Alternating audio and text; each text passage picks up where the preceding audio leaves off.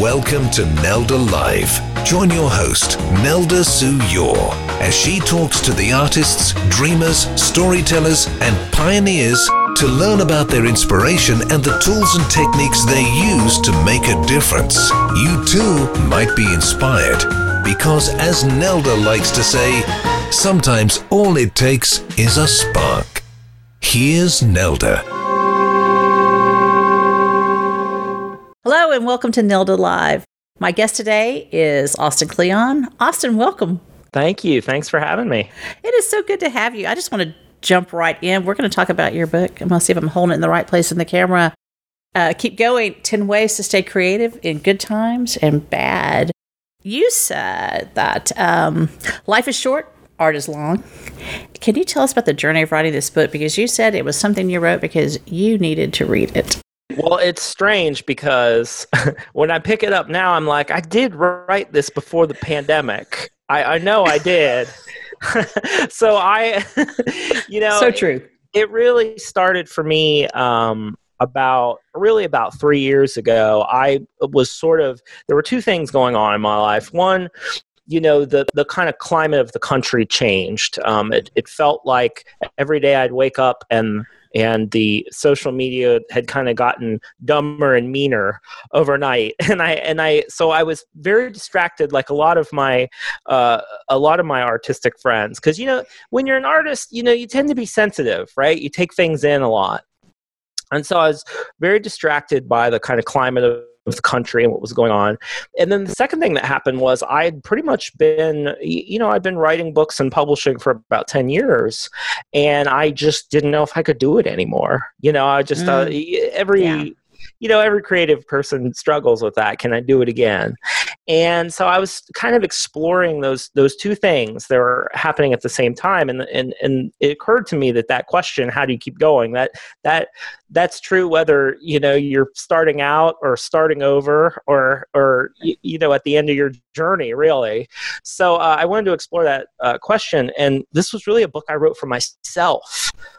It was the first one that I'd done that with, because my other books had been written for either me in the past or for other people. But this was one that I really felt like I needed to read. Well, it's an amazing book. You say in here that you feel less like Luke Skywalker and more like Phil Connor from the movie The Groundhog Day. So can you tell the audience what you mean by that? I don't know if we need to tell them about Groundhog. Surely everyone's seen that movie. Well, no spoilers, I suppose, but so if you haven't seen it, it's 25 years old now. So it's sort of this modern parable. So Groundhog Day is the story of Bill Murray plays a weatherman who wakes up on the same day, Groundhog Day, in a small town in Pennsylvania. And he has to figure out how he's going to live his life, repeating this day over and over. I think a lot of people sort of think of, I feel like a lot of creative people, they think, oh, what's it like to be creative? It's like Don Draper, the great genius, man. He just goes on a journey and meditates for a little bit, and that big idea pops up, the light bulb. And for me, Groundhog Day really encapsulates exactly how I feel as a creative person, because I literally come in here to my studio and I look at a blank page and I think to myself, didn't I just do this yesterday? I swear I just did this yesterday. I had a decent idea yesterday. Am I going to be able to do it again? And that happens over and over in creative careers, because no matter what point you are at in your career, that question, what's next? What are you going to do next? A creative person is someone who has to answer that. And it's not just creative people, right? It's like entrepreneurs and business people and people of all stripes. That question, what's next, hovers over you. Oh, yeah. No matter what you're doing. And so for me, what helps me is to think of myself as Phil Connors. I have a routine. I'm faced with the same problems every day, and I have routine and structures and ways of getting through it, and ways of kind of perking my life up, so to speak, to get those ideas. Recently I interviewed filmmaker David Lynch, and he follows the idea of living the art life, of aligning one's life to create and produce art in whatever medium, you choose. I'm assuming you can relate to that. Sure. I mean, Lynch is a really interesting character to me. I mean, he always has been. The thing that I love about, I mean, I don't want to just make this about David's work, but I've always loved that image of him and the Big Boy. Did he talk about Big Boy at all? He probably doesn't go anymore. Yeah, he didn't go to Big Boy. No, But there's a great, when he was doing Twin Peaks and some of those shows, he talked about going to the Big Boy restaurant every afternoon and having like a milkshake and a cup of coffee. And that's where he would get his ideas. And, the caffeine abuse set to the side. I think there's something about going to the same place every day and seeing what happens. That, to me, has been the most powerful idea, is that if you make a space in your life and you go a time and a space and you go there every day and you sort of sit there and you wait and you work, things happen. It's that idea of making time and space and bringing your materials there and seeing what happens. Right. I think today he does quinoa. Oh, okay. That makes sense. He's progressed. Yes. You moved to LA and pretty soon you're eating quinoa. That's right. So can you, because I know we're talking about his routine, very focused, and he did believe that routine, he does believe still that routine keeps him focused on everything. Can you walk us through, I know routine's important to you, so can you walk us through your life, a day? Well, life is weird right now, during, to say the least. But luckily, I sort of had a routine. My boys really only went to school for about a year. They're 5 and 7, so we had them at home for like half a decade, and I had this routine worked out with my wife where we kind of, I worked in the morning and she took over, and then we kind of switched up and stuff. But now, of course, we're back to those preschool days where they're at home all day. But for me personally, I'm a morning person. So I have to protect my mornings at all costs. So the most important thing for me in the morning is to not look at my phone and not know what's going on in the world. I can't know what's going on in the world.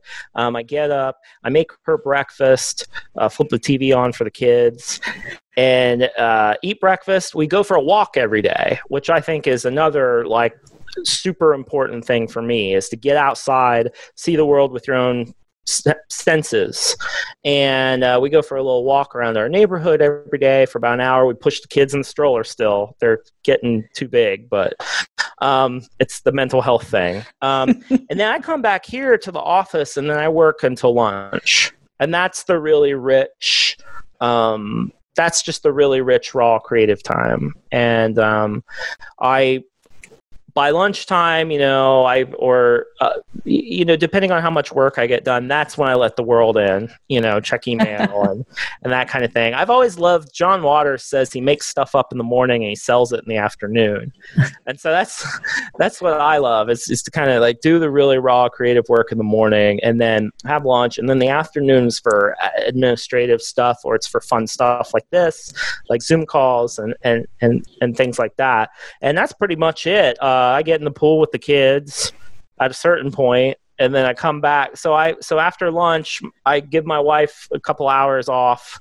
I say, get out of here. I take the kids, we hop in the pool, and then I come back and do that admin work I talked about. And then I knock off at 5 o'clock like a banker. I'm done for the day. And so the rest of the day is just having dinner, hanging out with the kids, watching TV, drinking a whiskey.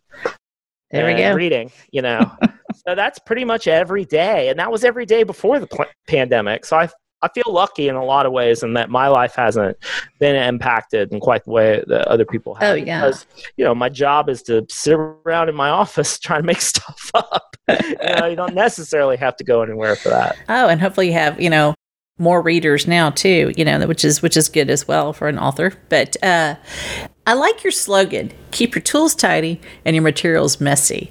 So what do you mean by that? So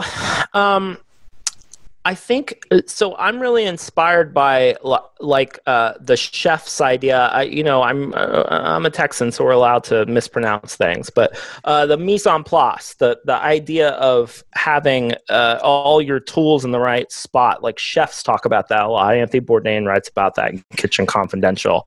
The idea that your workspace sort of becomes this extension of your body, kind of. So I like having all my tools in one space. But my materials, I keep messy. So that's like scraps of paper and debris and books and just the clutter of life I let accumulate around me. And the reason I do that is because all these interesting combinations happen. Like even on a bookshelf, two books will be next to each other that you don't necessarily, wouldn't necessarily think of, and it gives you an idea. Or you see two scraps from the newspaper laying on the floor, and it gives you an idea. So I'm very much about having structure and order when it comes to the tools, and then chaos with the materials, and letting the materials kind of tell me what they want to be, so to speak. So this balance, I feel like, between order and chaos is something that all artists are try to attempt. And I feel like in the past couple of years, there's been this real emphasis on tidiness. And I find this to be very constrictive and not at all helpful for me personally, because there's something about finding things in the mess that is really helpful. I make these trash collages that are on my Instagram, if you look, and it's just junk that's been on my desk from other projects. And I create these collages, and half the time the trash collage is more interesting than the thing I was working on. So, as a creative person, I'm fascinated by this. I'm always interested in deleted scenes and movies, and this idea of like taking the debris from one project and turning it into another project. I'm a recycler. Like I like taking junk from one place and putting it in another place. It's interesting. I do encaustic art. And so in my studio, all I have to go do is plug in the wax. And I have two different places where I plug in wax. And I'm immediately, my mind starts being stimulated because of the smell. Yes. There's an odor to beeswax and the tree resin. Yeah. And so it just ignites, right? But you're talking about paper. I have papers from Texas Art Supply in Houston. I haven't found another source for them like these, but I collected lots and lots of handmade papers. And so they fascinate me. I keep every scrap of them because I use them. Yeah, the texture and the colors and just the fact that someone made it in a way too, it has, I don't know. It's beautiful. I'm 100% with you. And even paper has a smell, Yeah. And I think that, when I was younger and I was working, I think this is really what I was missing because, I was being a writer, clackety, clackety, clack on the keyboard. And there's no sensory, it's such a lack of sensory input. Even when there's a kind of feedback to writing by hand even. But that said, it's such a back and forth with me because a lot of times I'll start analog. I'll start with sort of analog tools, like I'll be writing by hand, and then I'll switch over to digital when I sort of have the idea and I just need to like kind of pound it out. And my friend Clive Thompson has actually did some research where he found papers where that was exactly what these scientists had figured out, which is like, if you want to generate ideas, a lot of times pencil and paper leads to better things. But if you want to communicate ideas, if you want to take your ideas and put them into the world, then that's when you type. I find it really interesting, this idea that it might be, I'm very into appropriate technologies. Like I'm not a Luddite and I'm not a kind of proto-techno person. I'm very much about what is the appropriate technology for the job. And I think that every creative person has to figure this out. But the tools you use are technology, right? They're just a certain type of technology. And that's what I'm always trying to get to people. I'm always trying to like tell people like, a pencil is a technology. Like this is a piece of technology. And if you start thinking that way, if you start thinking about pencil and paper as a technology and then like a laptop as a piece of technology, that really, I think it helps because then you can pick what's the appropriate technology, and then you don't have to feel like an old, you don't have to feel out of touch or whatever. It's interesting that you say that, because encaustic is one of the oldest known forms of art because it's in the sarcophagus of Egypt, and it's how they, technology-wise, if you will, it's how they preserved who that person was that was in that casket, right? And beeswax doesn't die. I mean, it's still there, still preserved. Fascinating. Whereas a hard drive will deteriorate in 20 years, right? Good point. So this idea about what lasts, I think, it's very strange in the culture now, because you'll have all these art preservation projects where it's like, well, we're going to digitize this art and make sure to preserve it and stuff. And it's like, well, actually, this art's been around for 500 years. It's doing all right. Like, actually, who's going to keep the servers alive and all this stuff for 500 years? So that's such a good point. It's weird. But to me, like, my whole career has been on the edge of doing this analog work, but also having this digital platform, and it's just all a big stew, really. Yeah. But appropriate technology is the thing. Oh yeah. Interesting. Oh yeah. I mean, I follow you on Instagram, so Instagram is an interesting technology. It's interesting to what you can get across to the people that are, interested in what you're doing, and give them a little snapshot into your day and that kind of thing. So that's always very, very interesting. I want to go back to your family if I can, because creative people need huge amounts of time. So having the family around, how do you see that, how it affects your work? This is a great question.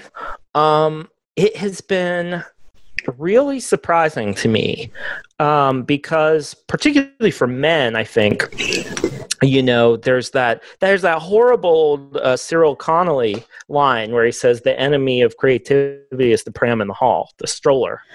So, if you're a man in particular, you've got this whole kind of macho, anti-domestic history to contend with.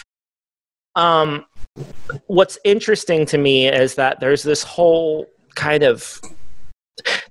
beautiful literature of women artists who are mothers, who write about art in a way that has been way more, I'm getting off topic, but I found that reading mothers and their experience of making art and being a parent to be way more illuminating than reading about dads.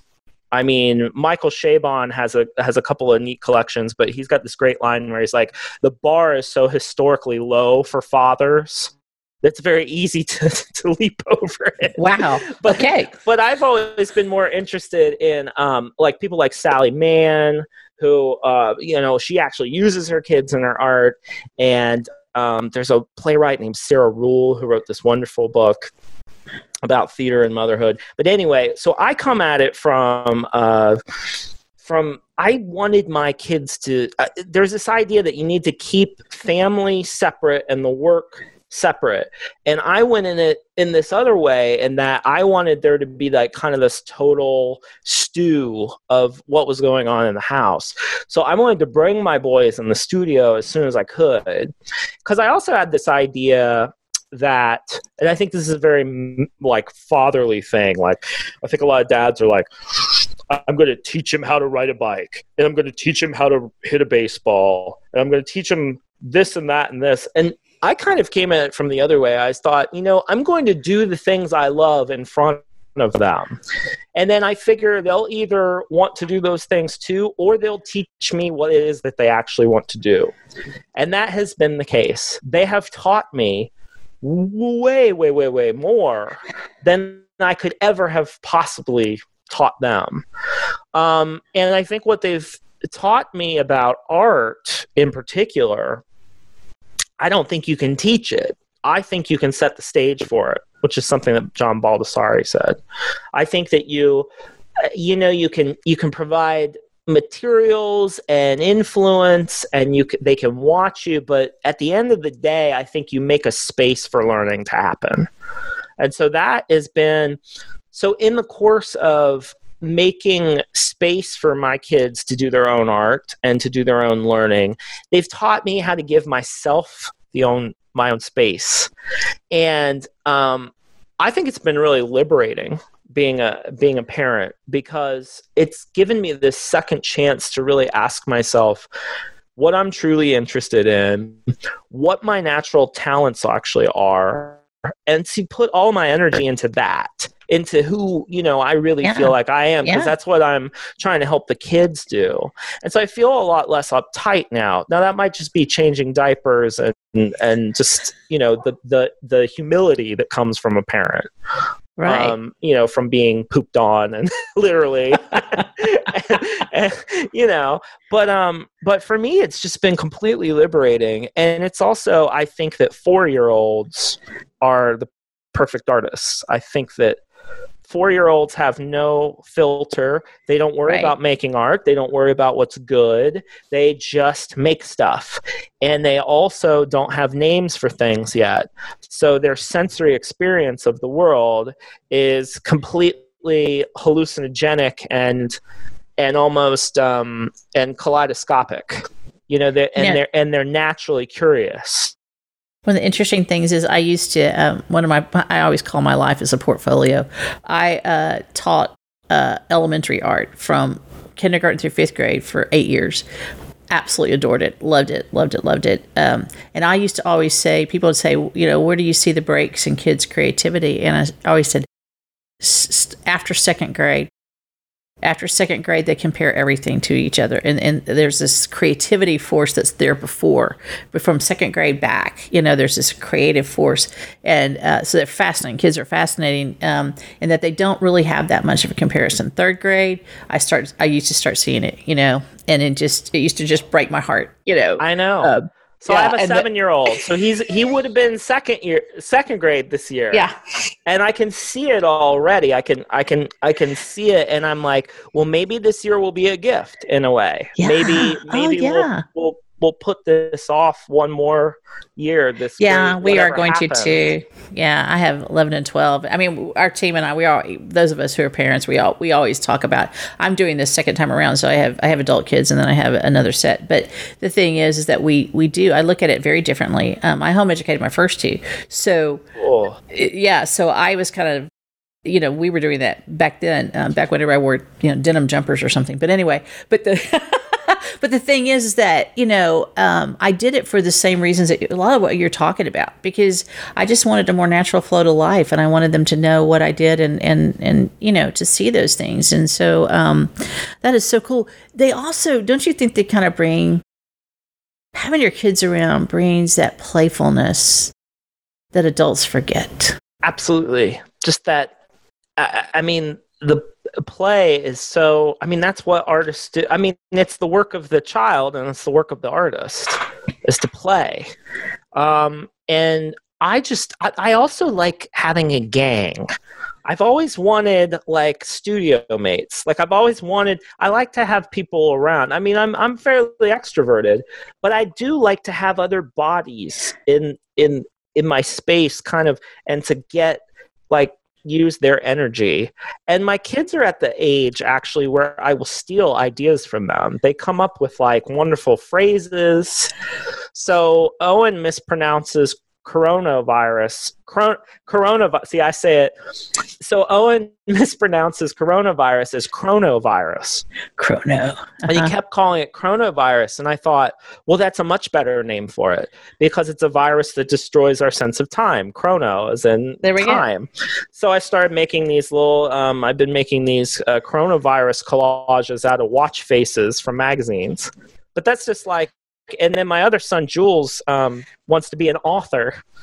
And so he decided that he doesn't have to take a bath because he's an important author, and authors don't take baths. They sleep dirty.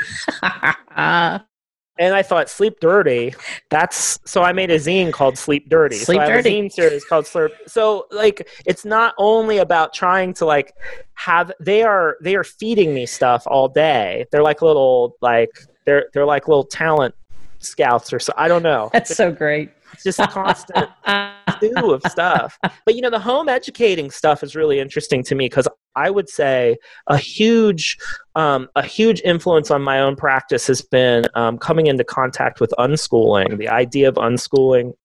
And reading the work of John Holt in particular. I was raised by public educators, and I was valedictorian of my high school. So I'm like a super overachieving school person. So but then when I got out of college, I realized the thing I wanted to do is very, you're not going to learn it in school.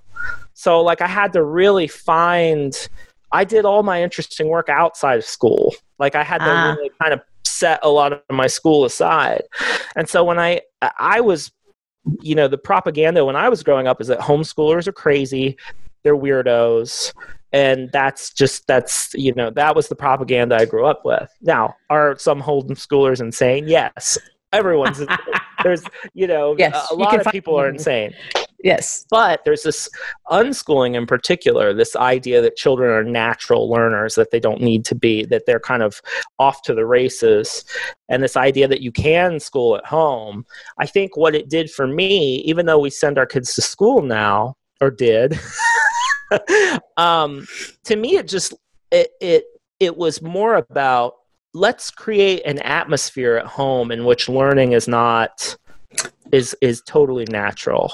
Absolutely. So let's make the home like a studio. Well, let's switch gears and talk about being the verb and not the noun.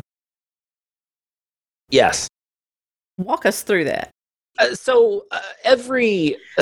Lots of people want to be writers, right? I want to be a writer or a novelist. Not that many people want to sit down and write. I want to be an artist, but that whole sitting in my studio 8 hours a day, that seems a little rough, right? So, I mean, the way to become the noun is to do the verb. If you want to be a writer, you have to write. If you want to be a painter, you have to paint. You would think this is very basic, but it's not. It seems to be everyone's great stumbling block. So I always tell people, why don't you just forget that noun altogether? Don't worry about being an artist. Don't worry about being a writer. Just worry about writing. Worry about making art. Because the thing I found is that, when I started out, I wanted to be like a fiction writer. I wanted to be like a novelist. But I found out over time that's not my natural ability. I don't think in terms of character and plot. I think in terms of images and ideas. So I realized that if I had stuck with that vision, I have to be a novelist. I wouldn't be doing the kind of things I am doing right now. Or if I said, well, I'm just a writer, I wouldn't be doing the visual art that I was doing right now, right? So I feel like job titles, and in particular, and nouns can really restrict us in a lot of bad ways. I think they make you like really uptight. And so I think that if there is a noun that you're going for, you have to figure out how to turn it into a verb so you can get there. Yeah. So that is my own personal, that's what's always worked for me. I mean, for some people, it seems to be helpful to call themselves artists before they make art. Like I'm a writer. Here's my typewriter. Here's my stuff. I'm like, I'm a writer. Here's my notebook. Here we go. But for me, it's always been, I've just been like, what is it that I really like to do? What are the verbs that I like to do? And there's a guy in town, a friend of mine named Stephen Tomlinson. And he gave this wonderful talk years ago that inspired me so greatly. He was like, look, if you're someone who likes to do a couple of things, if you have 3 passions, if you try to cut one of them out of your life, you will feel phantom limb pain. It will nag at you forever. So if you have 3 passions, say, you got to figure out a way to keep those passions in your life somehow, even if it's only like an hour a week, and you keep them in your life, and pretty soon after a while they talk to each other, and what comes forth might not be a career, but it'll be a life. And that has inspired me. I remember him being on stage and saying that, and I still to this day, it's like I think so many people feel phantom limb pain because they had that thing in their life right? They had that thing that they just loved that fed them. And they were like, oh, but I'm a mom now. I don't have time. I can't, no. Or, oh, I'm real busy at work. And that phantom limb pain, it stays there and you feel it all the time. And the way to not feel it is to bring the thing back, even for a little while. Yeah. And I just think it's really important. It's funny. I don't like it when people are like around the room. So what do you do? What's your, who are you and what do you do? And because I do think life is a portfolio that, if I were to when people ask me, what do you do? I'm like, well, I'm a Broadway producer. I didn't mean to be one. Yeah. I saw something was brought to me and I was like, oh, wow, that's got to get out there. So I became a producer. And so then same thing with the documentary films and things I'm involved with. I mean, someone brought something, was like, wow, that needs to be out there. Right. And so, but I'm a teacher and I'm a mom and, oh my gosh, I help other organizations start up and I work with nonprofits and I run a company and right now I'm starting up a media company. And it's like, I don't know what my title is. I really don't. I really don't have one, And so when people ask me that question, I always stumble over it because, in fact, sometimes they'll say, what do you do? And I'll look at them and I go, I don't know. Today. I'm a mind reader. No, I just use that one. It's like, for me, it's really weird. And then I'm always, I tell people, I'm like, I'm shelved in the self-help section in a lot of bookstores. Wow. If you had told 19-year-old me that I'd be a self-help writer, I would have vomited, because like 19-year-old me would have been like, oh, but then because I stayed flexible over time, I found out, well, in publishing, there's this weird niche called a gift book. And it's a thing where you can make a very illustrated, like you can make illustrated books that are sold by the cash register. Like that's a thing. That's an industry thing. Yeah. And so I didn't know that existed until my book Steal Like an Artist came out. And when that book came out, I was like, oh, there's a whole genre of this. So the books after Steal Like an Artist have been me playing with this form, this weird role that I stepped into, right? Because that happens a lot where you're all of a sudden you're in this weird, you're like, wait, I do this now? But if you stay flexible and you're like, well, what are my big things I love to do? It's like, well, I love to write, I love to draw and make images, and I love to put those things together. And then you're like, well, where's the outlet that I can do that? And it just happened to be these weird little books. And so then the game becomes like, what can you do with this form that some people are like, ugh, that kind of they roll their eyes. How good can you make this? Right? Because it would be like, oh, I don't like romantic comedies or something. And you're like, oh, you don't like Bring Up Baby or Groundhog Day, or like there are these things that and genre. So that's something I'm really interested in as an artist too. And I think particularly for younger artists, how the heck are they even going to know what the form's going to be right now? Because who like with music, for example, how are people going to take music in 10 years even? Who knows? I mean, 10 years ago, so it's like things are always changing. So I really think if you get back to that, what do you like to do? What are the verbs? And you stick with your verbs, and then you figure out a place where you can do those verbs to bring forth things. You also said something about brand, not staying on brand. Yes. So, we're encouraged now to be brands, like the personal brand, Austin Kleon, but if you're I worked in advertising for a while, and brands have brand guidelines, and they're very strict.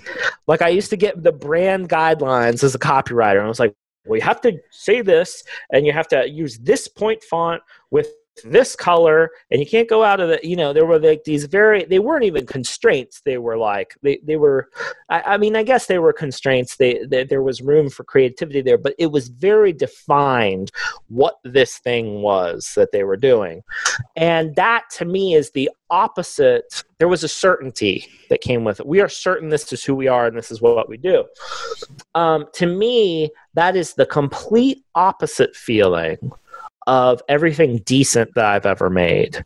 Because everything decent I've ever made as an artist has started from this place of, I have no idea what I'm doing.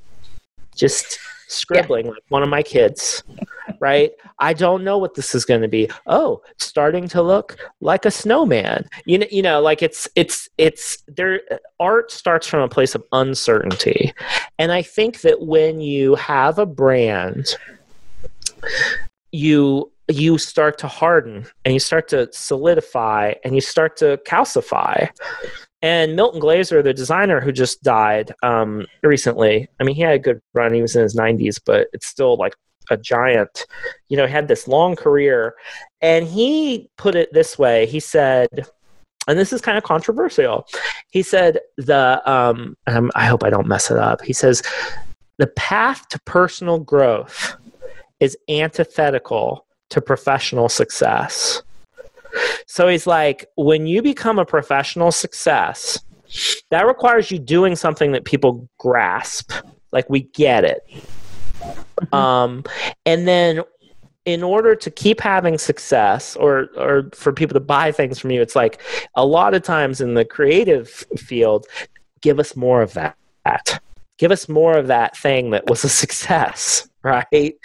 But as a creative person or in your personal life, you're trying to grow. You're trying to evolve into the next thing. This is the easiest way to look at this is in music, because there's always the album that breaks that the band loves. I always feel like the band Radiohead's a great example. They start with guitars and they do this music and they gain this audience, and then they do this really weird album. And then they do this super weird album with no guitars and freak everyone out, but they did have a kind of, there's a way of navigating that world where you're moving in between satisfying like the audience's expectations, but also where you want to take the audience. And so it's a really interesting dance. And I don't know that you can do it. I'm not sure the great artists did it with intention or not, but the great careers kind of have this flow to them where it's that dance, right? And between Lynch is a great example. Oh yeah, don't get pigeonholed anywhere. Yeah, that's true. It really is true. Like this dance of what you want to do and what people want from you, and so I think a lot of times in my personal practice that comes down to there's a difference between making and sharing.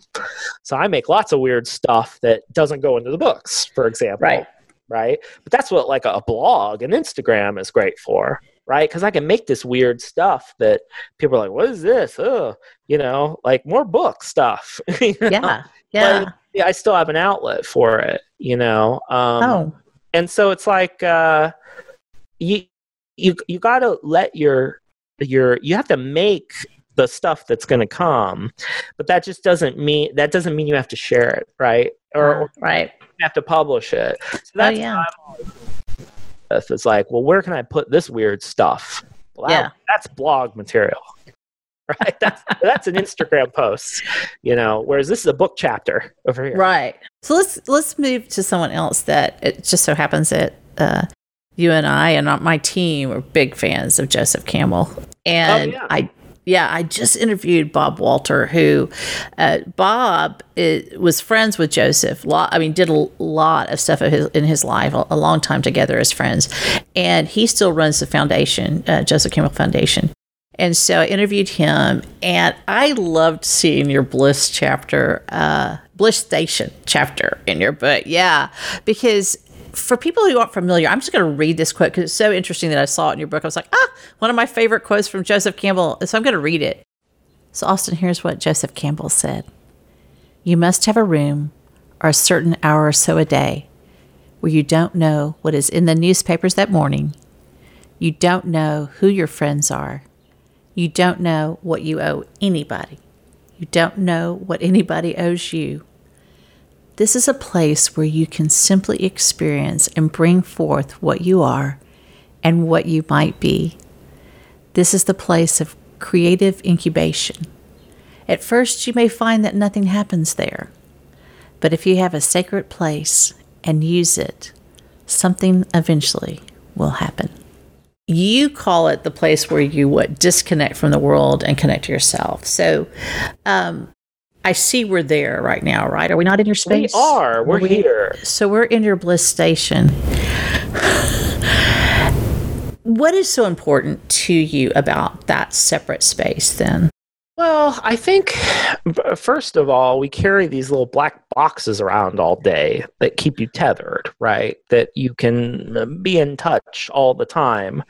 But the thing about the phone is it takes away so many of the conditions that traditionally have led to art, like boredom, isolation. Yes. These states in which we're in touch with something other than what's in the news, like Campbell says. For me, it's about being able to hear myself, and because I don't know what I'm thinking unless it's coming through the pen half the time. I can't hear myself think half the time in the world unless I make a time to listen to it, if that makes sense. And I think this is I just think having a place where you can go and be uninterrupted and be in touch with your own feelings and your own thoughts, it's just disappearing from the culture right now. Yeah. One of the places I think people used to get it is on airplanes. I think actually some of the people I know who flew a lot were like, my friend Rob Walker the other day was saying, I miss airplane mode. I miss being in airplane mode. And I wrote about an artist that I love named Nina Kachadorian, who actually used long flights to make artwork. That was the time where she made many of her pieces for her series called Seat Assignment. Wow. And I love that title too, because seat assignment is what my old creative writing professor used to say. He said, apply butt to chair. That is the assignment. Sit in your chair long enough to make something. But the bliss station for me is, I'm interested in how Campbell says you need a time or a place. Because he says he's talking about time and space. So in some ways, the bus can be a bliss station if you go there every day at the same, your commute could be a bliss station, and I'm always interested in, if you're, say, a single mom who lives in a tiny apartment, I'm always interested in whether a bliss station could be more of a time rather than a space. So the bliss station might be, if you can get up at 6 a.m. before your kids are up and you sit at the kitchen table turns into a bliss station. So I'm always interested in that, what are the conditions in which we can create a bliss station? When I was traveling more, it was like, well, earplugs and airplane mode. Right. But, I don't think the culture respects this much anymore. I don't think the dominant culture right now that we have any respect for the idea of a bliss station, because absolutely. We want people to be connected 24/7. And part of that is just the American, we want to sell you things. Nobody can sell you anything when you're at your bliss station because you're not taking anything in. Yeah, so true. So in your bliss station there, Austin, I just got to, when I was talking to David Lynch, and I did some work with his foundation, and that's to help healthcare workers and essential workers have some meditation, teach them about meditation so that they can, de-stress a little bit there. But do you practice? I'm just curious. Do you practice any kind of meditation, or is your bliss station your meditation? Or I did for a while. I practiced when my first kid was really little, and then I sort of realized that art making has the kind of same effects that I get from meditation. So when I write my journal longhand, I'm almost in a kind of trance-like state. I have thought about going back to meditation. But I'm just such a fidgety, which is even more reason for me to go back to it. But there's something for me about there's collage does that too. I get in these weird trance states when I'm making my collages where I'm not doing any kind of rational thinking whatsoever. It's just this image is appearing in front of me out of these scraps. But I do get in this kind of disconnected, kind of trance-like state. And that's a big part of what happens in the bliss station.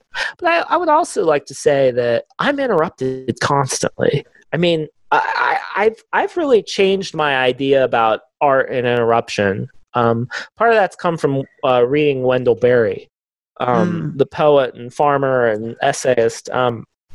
He talks about art and interruption. I used to think that like art only came out of complete, never being interrupted. Like everything is about the art, but Wendell Berry talks about how interruption provides meaning for the work. That actually, when you're being interrupted, the interruption is part of life, and that just adds like sort of more meaning to the work. And I think about that with my kids a lot. Like when they interrupt me, at first you have that, like I was, but then you're like, I'm going to turn and I'm going to give you attention and I'm going to go right back to it, even though it's hard. Yeah. But I'm interested in that as a parent because I don't think there's any other, the world will always interrupt you.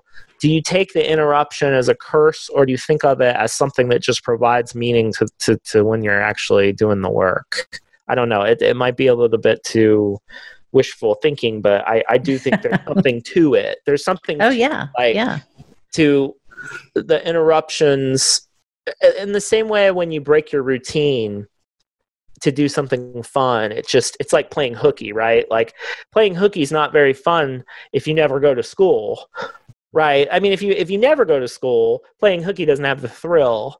Whereas if you're in school all the time, like playing hooky every once in a while feels really good. Oh yeah. That's sort of like the interruption thing. I don't know. And there's something there to it, but I don't know. So when you're talking about leaving the world behind, if you will, when you're in that area, you also talk about FOMO and JOMO. Am I right? I want to make sure I'm saying that correctly. There's FOMO, FOMO, that's the fear of missing out. And then there's JOMO, which is the joy of missing out. That is having the maturity to know I'm going to miss so many things in life. I'm going to miss TV shows that people love. I'm going to miss books. I'm going to miss parties. I'm going to miss great restaurants that just opened. I'm going to miss these things, and that's okay because I have this other thing that I'm doing. So switching from a FOMO mindset to a JOMO mindset has been really important. That's what you have to do. That's another parenting thing, right? To say, yes, I'm going to miss out on so much, but then there's so much happening here too, right? And because I do think the one thing I will say about a life dedicated to creative work is it does require you to choose. You have to choose things. We're always choosing things, whether we know it or not. I mean, to get enough time, for example, to write your novel, you're not going to be able to watch Netflix the way other people do. Like you just have to make choices, and that's a big part of the work. Choosing what to leave out of your life, choosing what holes you're going to have and what spaces that makes the space for the other stuff, right? Oh yeah, absolutely. I'm going to say one more Joseph Campbell quote because I love this one. Okay, if you follow your bliss, you put yourself on a kind of track that has been there all the while, waiting for you. And the life that you ought to be living is the one you are living. Wherever you are, if you are following your bliss, you are enjoying that refreshment, that life within you all the time. I can dig it. Would you say you're following your bliss? I hope so. Of course, I love the New Yorker cartoon where the guy's holding a sign that says "Followed my bliss," and he's on the side of the street. He's got a cardboard sign, "Followed my bliss." But I love thinking. The best thing that I so far in my career, the thing that's felt the best had like I'm meant to do this. Like, I am meant to do this. Like, when I make one of my books, I have a kind of feeling of like, I'm meant to do this. I can do, not only can I do this, this is what I'm supposed to do. And when you find that, I don't think every person finds that, but when you find that, you really need to honor it, you know, and pay attention to it. And that, I think that's bliss, you know? Yeah. Feeling like you're firing on all cylinders. That's the other thing I love about making art, is that idea that the head, the heart, and the hands are aligned. That it's all, that you're a whole person again. Because I think so much of the work we do is fragmented. We don't feel like we're in control of the whole thing. We feel like a cog, you know, that kind of thing. That is the one thing I love about making art, is that you feel like you're in control. You're doing it. You know, you're everything's firing. You're not. There's not a piece of yourself that you're not using. So you're about to make my wall, because I was writing this earlier. It's a quote from a guy named Austin Kleon. Yeah. We interviewed your friends. Certainty in art and life is not only completely overrated, it's actually a roadblock to discovery. So Austin, it's just so great to have you. I hope that you keep on discovering. I hope that you continue to follow your bliss. And I just want you to know, it's so great to have you here. Thank you. This is really so much. Oh yeah, it's been a gift to my day. Yeah. Anything coming up? I'm working on a book about what my kids taught me about art. So there we go. So, you know, trying. And, you know, I feel like these last three books really talk to each other. So it's that thing of like, what can we do that's new? You know, like what can we do that brings the reader? Because you said earlier, you know, it's a thing to have readers is a beautiful, wonderful thing. And I'm like, you know, I think I want to do something that speaks to them and helps them, but also takes them on a ride that I want to give them. Oh yeah, I can't wait for that. You know, I'm right down the road from you. I might just come by and see it. Excited. So I'm inviting myself. You know, we'll see what happens. Yeah. So where can people follow you? So the easiest thing is just go to austinkleon.com, and I'm Austin Kleon on Instagram and Twitter and all those places. But my favorite thing, my absolute favorite thing that I do online is I do a weekly newsletter. And it's a list of 10 things that I think are worth sharing. And it's just art, music, books, stuff I've made. And it goes out every week. It's free, and I just love it. It's just my favorite thing that I do. I've been doing it for so long now, and it's my way of like it's the best way to keep in touch with me. Oh, cool. I'm going to have to get on that then. All right. Okay. Well, hey, man, keep planting that garden. Thank you. I will. I will. Thank you so much, Austin.